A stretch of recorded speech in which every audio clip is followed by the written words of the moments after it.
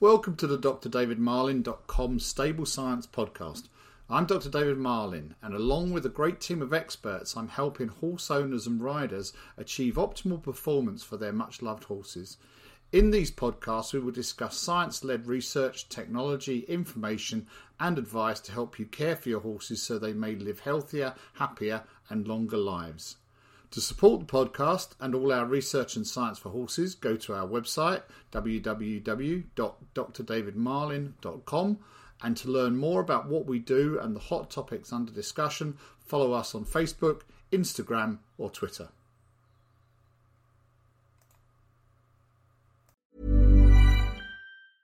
Even when we're on a budget, we still deserve nice things. Quince is a place to scoop up stunning high-end goods for 50 to 80% less than similar brands. They have buttery soft cashmere sweaters starting at $50, luxurious Italian leather bags, and so much more. Plus, Quince only works with factories that use safe, ethical, and responsible manufacturing. Get the high-end goods you'll love without the high price tag with Quince. Go to quince.com/style for free shipping and 365-day returns. I'm Sandra, and I'm just the professional your small business was looking for. But you didn't hire me because you didn't use LinkedIn Jobs. LinkedIn has professionals you can't find anywhere else, including those who aren't actively looking for a new job, but might be open to the perfect role, like me. In a given month, over 70% of LinkedIn users don't visit other leading job sites. So if you're not looking on LinkedIn, you'll miss out on great candidates, like Sandra. Start hiring professionals like a professional. Post your free job on linkedin.com/achieve today. Hi, I'm Daniel, founder of Pretty Litter. Did you know cats tend to hide symptoms of sickness and pain? I learned this the hard way after losing my cat, Gingy. So I created Pretty Litter, a health monitoring litter that helps detect early signs of illness by changing colors, saving you money and potentially your cat's life. Pretty Litter is veterinarian developed, and it's the easiest way to keep tabs on your fur baby's health right at home. Go to prettylitter.com and use code ACAST for 20% off your first order and a free cat toy. Terms and conditions apply. See site for details. Hi, and welcome to this podcast by me, Dr. David Marlin, about stress in horses and riders.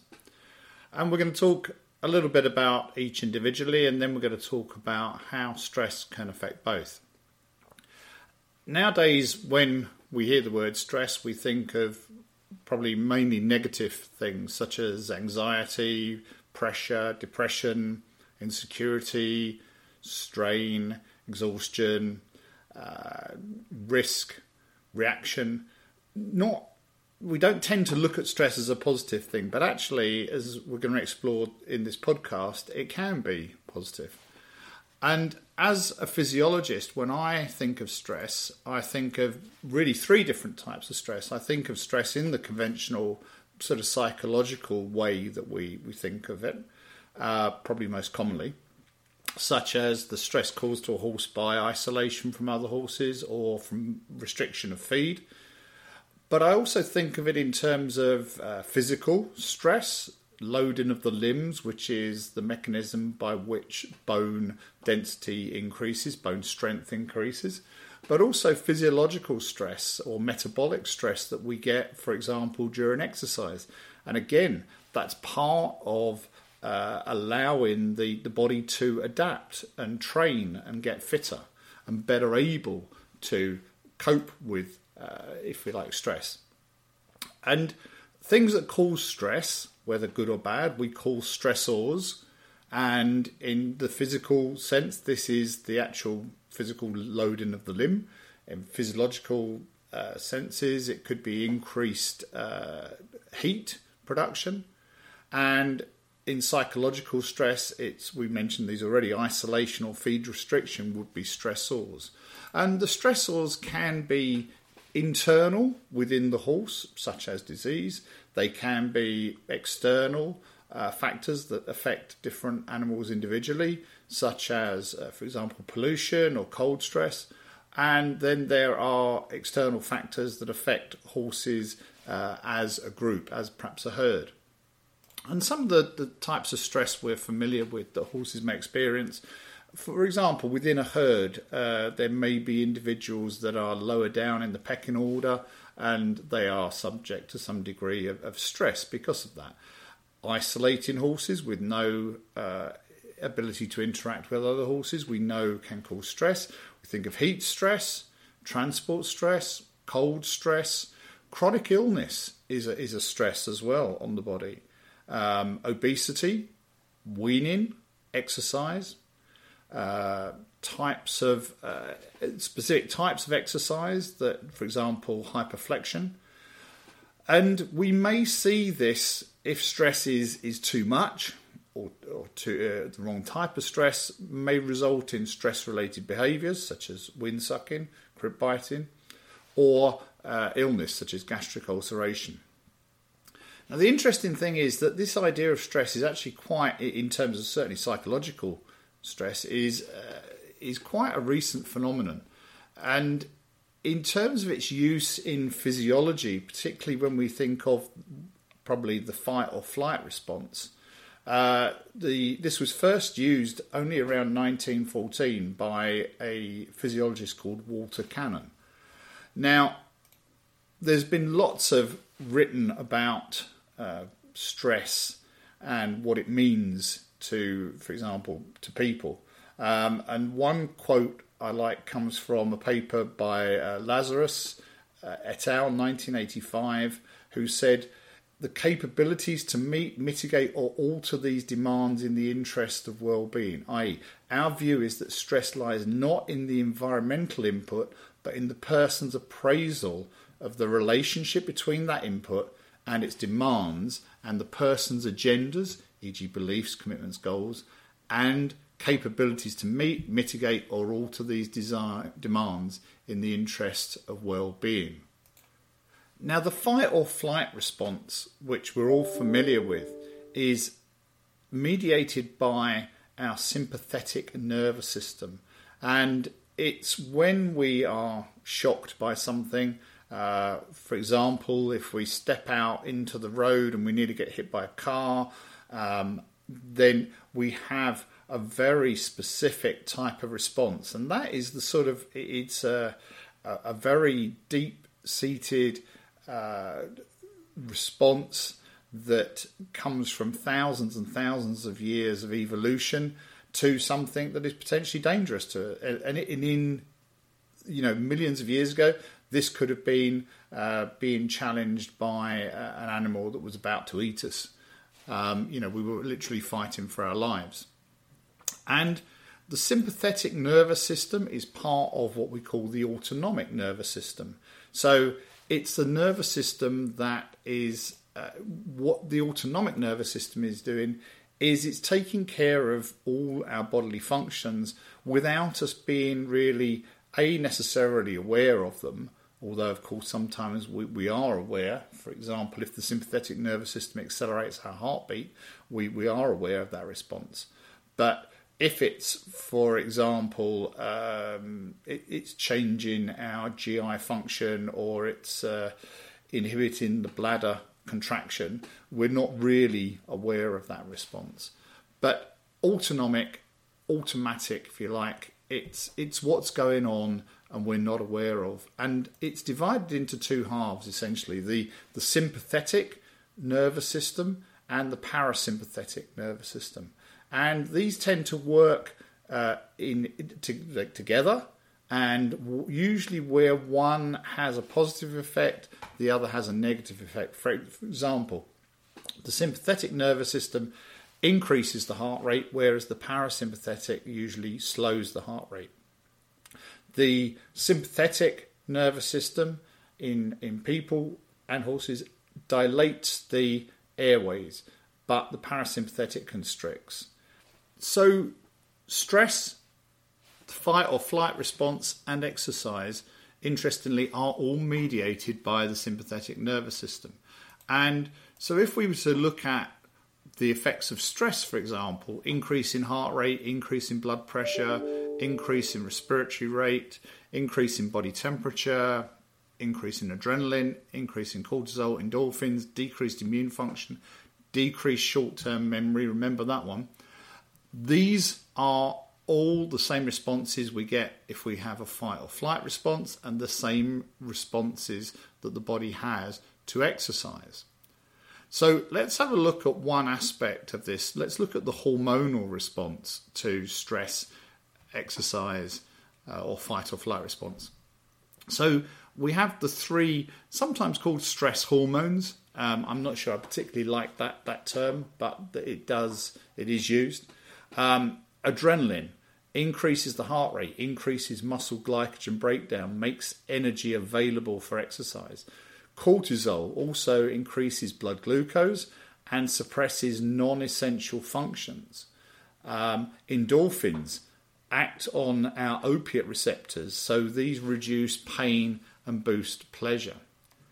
Now, adrenaline's a really interesting one in particular because during exercise, adrenaline is incredibly important for explosive activity.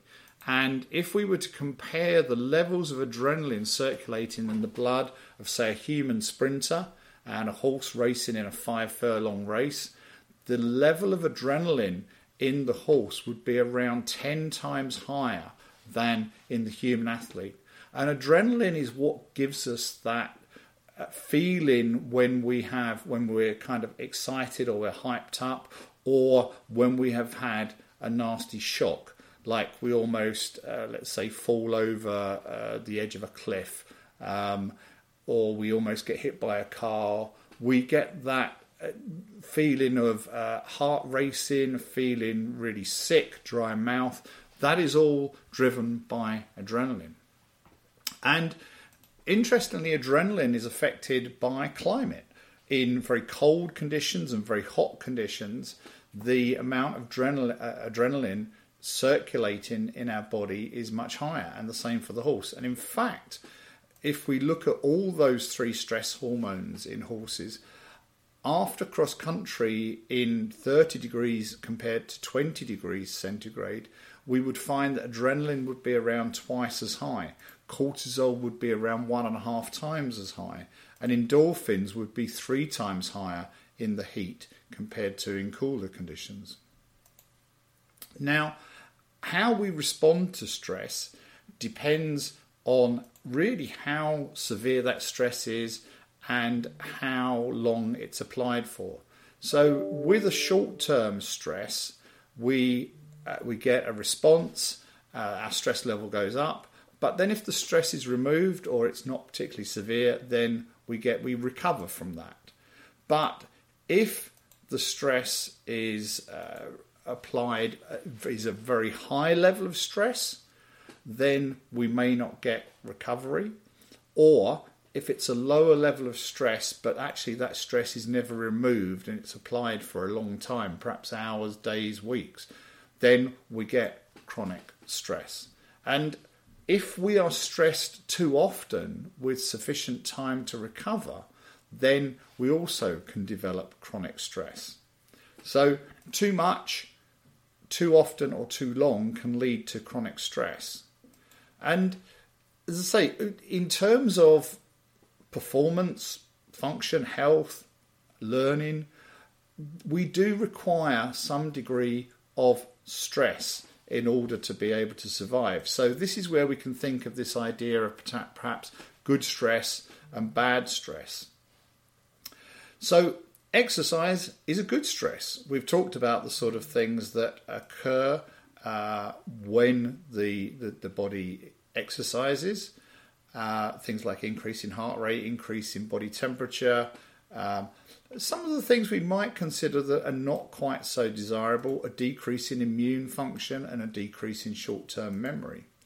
But in general, physiological or metabolic stress is the key to physical and physiological adaptation to repeated bouts of exercise, which we call training, and an increase in fitness, which in turn results in an increase in performance. The problem that we have in particular with the body is that we have all these different systems that we are stressing at the same time. So the joints, the muscles, the tendons, the heart, the skeleton, the lungs, but they don't necessarily all respond to stress in the same way. So tendons, skeleton, joints require very little training and are easily overloaded, and therefore they're at a higher risk of injury. At the other end of the scale, we've got the heart and the skeletal muscles, the locomotory muscles. And remembering the heart is a special type of muscle.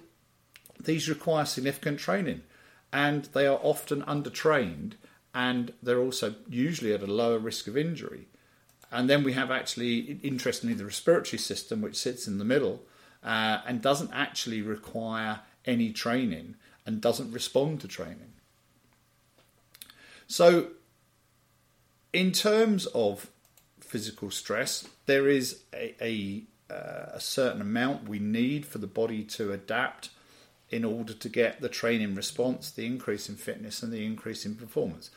But of course, if we apply too much stress too quickly, then we end up with potentially injury or illness. And dorsal metacarpal disease, sore shins in young horses, is a sign of too much stress. It's the dorsal metacarpal disease, sore shins, is the body's response to the bone being overloaded faster than it can actually adapt normally. So in the next part of the podcast, I'm going to talk about how we measure stress or its effects. And probably most of you are immediately thinking of effects of, say, on behaviour. If a horse is stressed, we may be able to pick that up by looking at behaviour. Also, health. If we have a large group of horses that are all have gastric ulcers, then there is something common there within that environment affecting health, some level of management or stress that is making all those horses prone to gastric ulceration.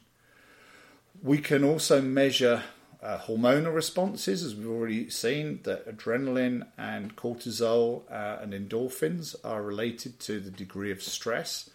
The important thing here is that the adrenaline actually is released very quickly, but also disappears very quickly, and it's quite hard to use adrenaline to measure stress unless we have a catheter and are able to continuously take blood. For example, we might do that during a treadmill exercise. But things like cortisol, which change much more slowly, are probably much more valuable in terms of assessing stress responses in animals. Immunity is also good because we know that high levels of stress, chronic stress, result in decreased immunity. And then, of course, finally, we have physiological measurements as indicators of stress, such as heart rate, a particular type of analysis of heart rate called heart rate variability, sweating, and something new that I'm going to talk about, which is called spontaneous blink rate. Heart rate variability is an interesting tool because it's non-invasive. It can be obtained from an ECG or possibly from a heart rate monitor. It's something that's been around for about now 60, 70 years probably. And the idea is that even though your heart rate, if you look at a heart rate monitor, might not be appearing to change very much from sort of time to time. Usually heart rate monitors give you a reading of your heart rate every 5 seconds or 15 seconds or every minute. And if you were to sit watching, having a look at the output from your heart rate monitor, you might get the impression that your heart rate's not changing. But interestingly, there are small changes going on. So, for example, in a normal unstressed person, their heart rate on a beat-by-beat basis might go 42, 43, 42, 39, 42. Whereas in a stressed person, it might well have less variability and sort of be going 42, 41, 41, 42. Now, over time, if you were looking at those two heart rates of a stressed and unstressed person or horse, they might actually appear in absolute terms, the average heart rate, to be very similar. But if we were to use specific tests of how much it's varying, called heart rate variability, we might be able to see that the stressed individual actually has less variability in their heart rate.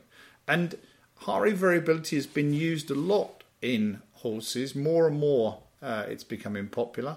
It's been used to study pre-race anticipation in standardbreds. It's been used to look at the stress associated with euthanasia of horses. There was a study a couple of years ago that looked at the effect of aromatherapy on equine heart rate variability, and they found that lavender actually had a positive effect. It's been used to look at the matching or pairing of horses and riders, and it's also been used in looking at hyperflexion. Some studies suggested that there was an indication of poor welfare based on heart rate variability, but some studies found that there was no effect. And moving on, I'm going to talk about spontaneous blink rate, because in human sort of psychology and medicine, this has been something that was developed, and it's considered that if you're under stress, and particularly with neurologically demanding stimuli. So if I was to say to you, what's 7 plus 12 times 32 minus 6, that is not visually demanding, but it is a form of stress. Math stress is quite well known. And that would tend to increase blinking rate. Whereas when you are doing demanding tasks, particularly stressful in terms of visual stimuli, if you're being asked to look at a lot of pictures and sort them, then that would be something that would be considered generally to decrease your blinking rate. And there are a few horses of what's called spontaneous blink rate in horses. One of the studies was from 2016 by Roberts et al., called Neuromodulators of Temperament, a multivariate approach to personality trait identification in the horse. And what they suggested was that anxiety was associated with higher spontaneous blink rate, whereas being docile was associated with lower spontaneous blink rate. And it was also used in a study where they looked at the stress response to clipping. And they pretended to clip horses for 10 minutes by holding the clippers close to the horse and moving them, but actually without clipping the coat. And they found that in the first sort of 60 seconds, there was a decrease in spontaneous blink rate from about 10 to 8 blinks per minute. And over the whole 10 minutes, there was an increase in spontaneous blink rate from 9 to 14 blinks per minute. Now, a sort of a more comprehensive study was published last year, and this was from a group in Canada, Katrina Merkes and her co-workers, and they extended this a little bit more, and they looked at, they defined full blinks where the eyelid closed fully, self-explanatory, half blinks and eyelid twitches. And they did this, all of these studies really so far have been doing this by videoing the horse's eye and then playing them back slowly and counting. And they then exposed horses to different types of stress, 3 different types of stress in fact. The first was feed restriction, the second was separation, and the third was a startle test. So that would be something like suddenly opening an umbrella in front of a horse. And they compared this to the blink rate when the horse was not being stressed. And what they saw was for the full blinks that there was a reduction from around about 9 blinks per minute to around sort of 5 to 4 blinks per minute when horses were stressed by feed restriction, separation or startle test. And so it wasn't actually very different. What they saw was that horses actually have a lot more half blinks, in fact sort of around 14 compared to around 9 per minute when the unstressed state. But similar to the full blinks, they also saw a reduction with these stress tests that they applied to the horses. And interestingly, the eyelid twitches were not as common, but there was a small increase in eyelid twitches as horses were stressed. So the key thing here that's really interesting is in these different stress tests, if you like, or challenges, there was no change in the heart rate. And this sort of underpins what we've known for a long time, that simply measuring heart rate isn't always, or often isn't, a very good indicator of stress. We have to look for other techniques to try and understand stress in horses, such as salivary cortisol, such as heart rate variability, and possibly this new technique, spontaneous blink rate. So just in this last part of the podcast, I want to talk about stress in riders and stress in horses and how the two may relate and why we should be concerned, or why we should give some consideration to this. So assessing stress in people is actually pretty straightforward. There's a number of different techniques we can use. One of these is called the Perceived Stress Scale. It's something that's been around since the 1980s. Cohen was one of the first people to publish on this, and it's in the original form. It's just a 10-question questionnaire with where people are asked, for example, in the last month, how often have you been upset because of something that happened unexpectedly? And you have to give a score of 0, never, 1, almost never, 2 sometimes, 3 fairly often, and 4 very often. And you can then score the responses of someone, and basically there is tables for expected responses. So the average response for males compared to females, males is a score of 12.1 is the average score, and the score for female is 13.7. There are also different scores for age. So, for example, 18 to 29-year-olds on average would score 14. It'd be expected to score 14, where 65-year-olds would be expected to score 12. So, in this scale, the higher the score, the greater the level of stress is considered to be. But as we said, stress isn't always a bad thing. And if we look at stress and human athletic performance, in a study published in 1997 by Seger, called A Measure of Stress for Athletic Performance, they found that in tennis and gymnastics, which are solitary individual athletic sports, they found that higher stress scores before competition correlated with better performance. But interestingly, when they looked at a team sport, in this case basketball, they found that the higher the stress scores, the worse the performance. So what about stress in horses and riders? We often talk about the idea that if we're stressed, we may well communicate that to our horses. Well, there was a study that was published looking at 3-day event riders and their horses where they measured salivary cortisol. This was a study, I can't even pronounce the name of the first author. Oh, well, I can pronounce it, but I probably can't pronounce it correctly. Strzelecek, I think, Strzelec. And they found that there was an increase in horse salivary cortisol. Remember, cortisol, the higher the cortisol, the higher the level of stress. There was an increase in cortisol after the dressage, a small increase, a bigger increase after the cross country, and a sort of intermediate increase after the show jumping. Interestingly, they found pretty much the same thing in the riders. But in absolute terms, the levels in the riders were much higher than the horses.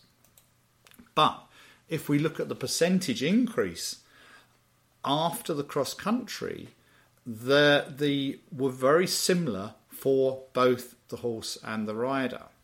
Now, we have to be careful interpreting this, but it does suggest that, maybe although the rider is less probably physically stressed than the horse, maybe the experience is very similar for both the horse and the rider in terms of how they perceive what's happening. Now, another interesting study was by Linda Keeling from the University of Uppsala in Sweden, Swedish Agricultural University, and their study was called Investigating Horse-Human Interactions, the Effects of a Nervous Human. And essentially what they were looking at was whether riders can transmit their stress to their horses. So in order to look at this, they had a group of horses, and these were led, not ridden, these were led down a 30-metre track 4 times up and down. And they measured the heart rates of the horses and of the handler. But what they did, which is quite interesting, was between the 3rd and the 4th time, they told the handler that somebody was going to startle the horse at the end. Now, what they saw the first pass was that both the horse and the rider had quite elevated heart rates, but on the 2nd and 3rd pass, the heart rates dropped down. They were much lower. But when the handler was told between the 3rd and the 4th pass that the horse was going to be startled, both of their heart rates actually increased. So the handler was more anxious, as reflected in their heart rate, because they expected something to happen. But also, even though the horse didn't know, the handler had managed to transmit this their anxiety to the horse. And they then extended this to the horses being ridden. And guess what? They found exactly the same thing. That when the rider was told that something was going to happen, their heart rate was increased, and this was also reflected in an increased heart rate in the horse. So, what about stress and learning? Now, from studies in people, we know that stress can have a variable effect on learning depending on when that stress occurs. So, if you're stressed all the time, that tends to have a negative effect on your memory. But if you experience some sort of stress at the time of trying to learn something, then a small degree of stress actually enhances memory. And similarly, when you're trying to consolidate that memory, a little bit of stress is positive. But if you are trying to retrieve that information and you're stressed, then you will perform worse. And if you are trying to what we call update your memories, then that will have a negative effect if you are stressed. And it's possible the same applies to horses. So Christensen from Denmark at the International Society for Equitation Science Conference in 2018, this is a quote from her, and she said, "Optimal learning, however, requires slightly elevated arousal levels acutely, beyond which learning is inhibited." So now for arousal, we can actually read stress. So what this is saying is if your horse isn't a little bit aroused or a little bit stressed, then you are less likely to get an optimal learning experience. And this is also often referred to as the Yerkes-Dodson law. So where we have, if you are too relaxed, you have too low level of arousal, your ability to learn is low. If you have a moderate level of arousal, your learning ability is maximized. But if you are anxious, then your learning is compromised. And this should apply to horses and riders. Because when we have a high level of arousal or a high level of stress, essentially there is competition for attention between whatever the stimuli are that are causing stress, and whether that's pain or whether that's something flapping in the arena, and the person who's trying to train the horse, the rider or the trainer. Another feature of this law is that you can reasonably well perform simple tasks under moderate to high levels of stress, But if it's a complex task, then in order to optimize that, you need the level of stress to be reduced.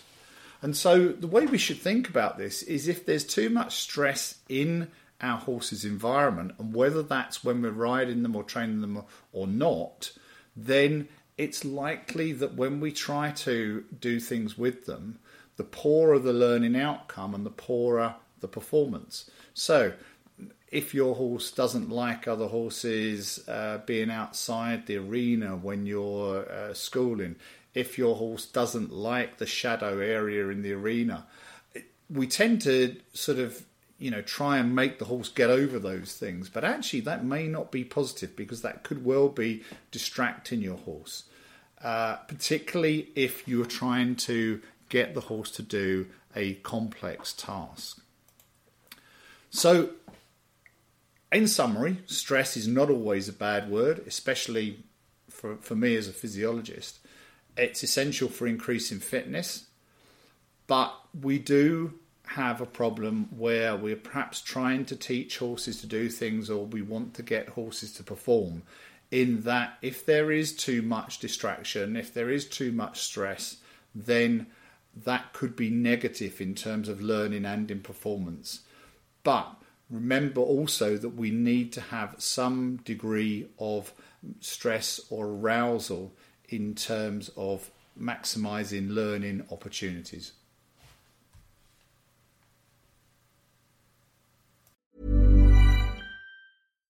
Hi, I'm Daniel, founder of Pretty Litter. Cats and cat owners deserve better than any old-fashioned litter. That's why I teamed up with scientists and veterinarians to create Pretty Litter. Its innovative crystal formula has superior odor control and weighs up to 80% less than clay litter. Pretty Litter even monitors health by changing colors to help detect early signs of potential illness. It's the world's smartest kitty litter. Go to prettylitter.com and use code ACAST for 20% off your first order and a free cat toy. Terms and conditions apply. See site for details. Imagine the softest sheets you've ever felt. Now imagine them getting even softer over time. That's what you'll feel with Boll & Branch's organic cotton sheets. In a recent customer survey, 96% replied that Boll & Branch sheets get softer with every wash. Start getting your best night's sleep in these sheets that get softer and softer for years to come. Try their sheets with a 30-night guarantee. Plus, get 15% off your first order at bollandbranch.com. Code BUTTERY. Exclusions apply. See site for details. Even when we're on a budget, we still deserve nice things. Quince is a place to scoop up stunning high-end goods for 50 to 80% less than similar brands. They have buttery soft cashmere sweaters starting at $50, luxurious Italian leather bags, and so much more. Plus, Quince only works with factories that use safe, ethical, and responsible manufacturing. Get the high-end goods you'll love without the high price tag with Quince. Go to quince.com/style for free shipping and 365-day returns. I hope you enjoyed this podcast and the Stable Science series. If you want to learn more about this topic and our work, head over to the drdavidmarlin.com website. Our website and community of members discuss a wide breadth of topics, and the website houses thousands of articles, webinars, videos and research, all designed to help horse owners, riders, trainers and breeders achieve optimal performance for their much-loved horses. The drdavidmarlin.com site is an independent information resource for all equestrians, a source of unbiased, science-based research. To learn more about what we do and the hot topics under discussion, follow us on Facebook, Instagram or Twitter.